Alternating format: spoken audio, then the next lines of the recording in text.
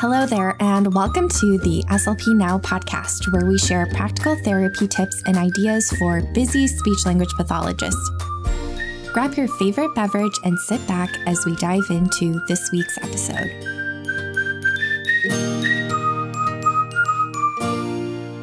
This week, we are diving into all things preschool and all things narratives.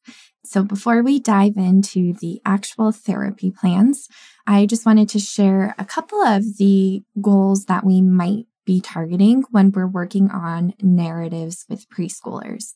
So we might be working on answering questions about a story, sequencing or describing picture cards, or to actually retell a story. And I'm not going to lie, I was thinking about some of my groups and I wasn't sure if it would make sense for them, like, are they ready to start telling stories? But as I was digging through the research, I was more and more convinced that that is something that makes sense to work towards. And of course, we consider each student's strengths and needs and kind of reverse engineer where they are and where we want them to go and come up with sub goals that make sense towards that final action. There's tons and tons of research out there. One study featuring like small group narrative intervention with Spanish-speaking preschoolers learning English. And that was by Spencer et al. In 2019 and 2020. And they were absolutely working on narratives with these preschoolers who were just learning English. There was another study by Spencer, Peterson, Slocum, and Allen in 2015. And they did large group narrative intervention with preschoolers, and they used WH questions as prompts. Again, something we're doing with our preschoolers. And there's tons and tons of studies out there. So those were just a couple that came up. And it was also super interesting, like Snow et al. In 2007 report that the ability to produce a narrative in preschool predicts reading comprehension performance in 4th, 7th, and 10th grade. So this is an important skill that these younger students can be working towards. And if we can help them, it is absolutely an appropriate goal. But again, we get to use our clinical judgment, but I think this was a helpful perspective. So the book that we're using this month is called Please, Puppy, Please. And it's about two kiddos who get a puppy and their experience with that puppy. So let's just dive into the literacy-based therapy framework. And again, we'll just be focusing primarily on embedding narrative-based skills in this unit. We are working on answering questions, sequencing, describing, and then actually story retell. So for pre-story knowledge, we'll do a book walk and we'll look at the cover and flip through some of the pages just to get an idea of what kind of schema the students have or what kind of background knowledge they have around a puppy, because that will significantly impact their ability to retell the story. Like, have they had a pet? Like, what's their experience with having a pet? Or do they not know about having pets as cats and dogs? And do they have that vocabulary in terms of like how we take care of them and all of that? So if some of the students in the group don't have experience with pets, there's a number of different activities that we could do. So we could take like a virtual field trip. Like, I'm sure there's videos of kids on YouTube, like what chores they do to take care of their dog or their cat and kind of all of the responsibilities that that entails. I have a really fun, it's supposed to be a vet kit, but it has like a little dog and a carrier for the dog and a bowl and all of the supplies that you use. I think it even has like a little ball. So we could do some pretend play around that. And then again, like modeling the vocabulary and the concepts that they'll really need to understand that story. So those are some ideas for step one.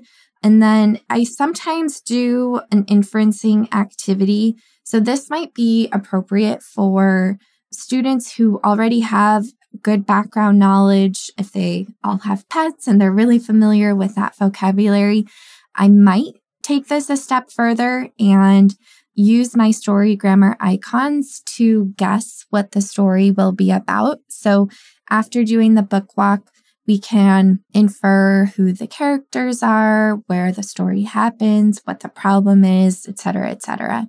So that's something we can do there. And then for step 2, we would just read the book. And I don't add a lot of fluff here. I just do whatever I can to maintain students' engagement. So whether that's if we're in person, having sit spots, behavioral reinforcement for attending to the book, or if we're doing teletherapy, I guess we get to get a little creative, and I might pause the book at times to make sure that the students are engaging. And then for step 3, we would dive into story comprehension.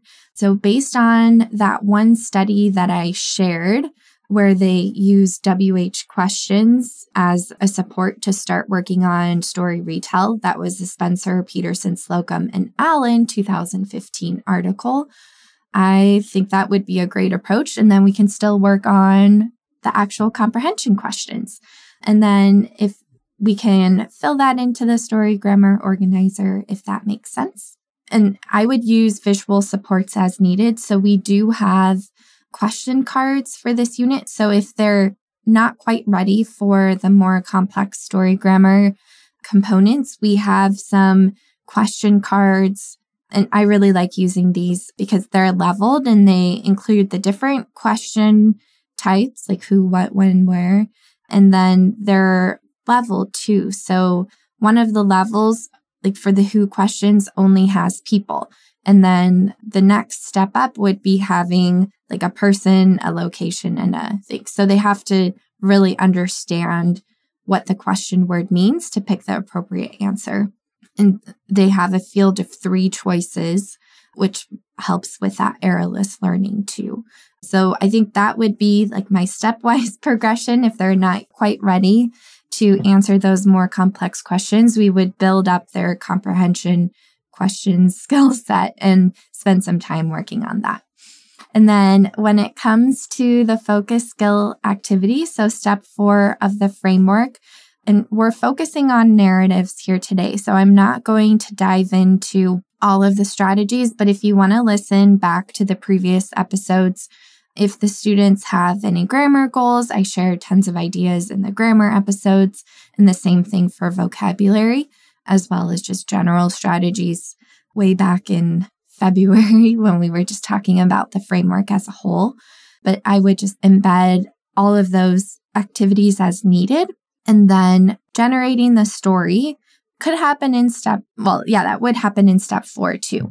And we have the option, just looking ahead a little bit, if we want additional generalization, we can take it to step 5 and have the students generate a parallel story. So maybe they can tell a story about one of their pets, or they can make up a pet. Can have like a imaginary speech therapy pet and make a story about that.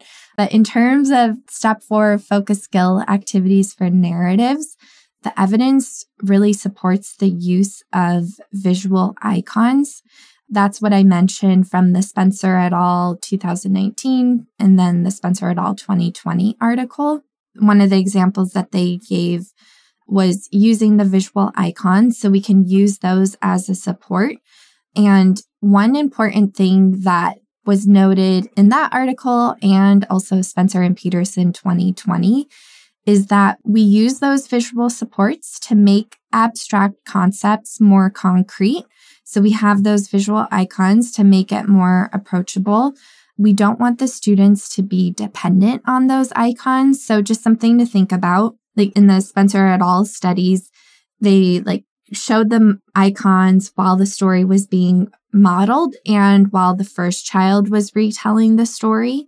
But then for the second child, they only gave the icons. And then when the third child retold the story, they didn't give any of the icons. So over consecutive attempts of the retell across the group, they decreased those visual supports, just thinking about generalization from the very start, which I thought was super helpful. So we have a lot more that we could dive into when it comes to narratives and strategies, but that's what we've got for preschool this week. And next week, we'll be diving into more strategies and really talking about how to target narratives with early elementary students. Thanks for listening to the SLP Now podcast. This podcast is part of a course offered for continuing education through Speech Therapy PD. So yes, you can earn ASHA CEUs for listening to this podcast. If you enjoyed this episode, please share with your SLP friends.